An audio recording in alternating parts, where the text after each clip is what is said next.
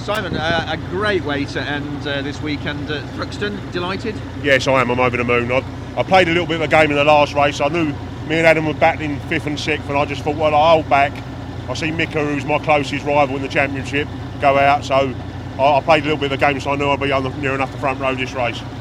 Talk me through that race and how you saw it going for you. Hard work again, very hard work. It's very hot in there. It started raining in between. We're not the best in the wet. The tyres have been on all day, so they're starting to go off. But Tony pushed me hard, and I just kept waiting for the last lap ball. You can defend for a lap or two, but that's about the maximum you can do here. Looking back over the weekend, pleased with the points haul and pleased with the way you performed? Yes, loads better.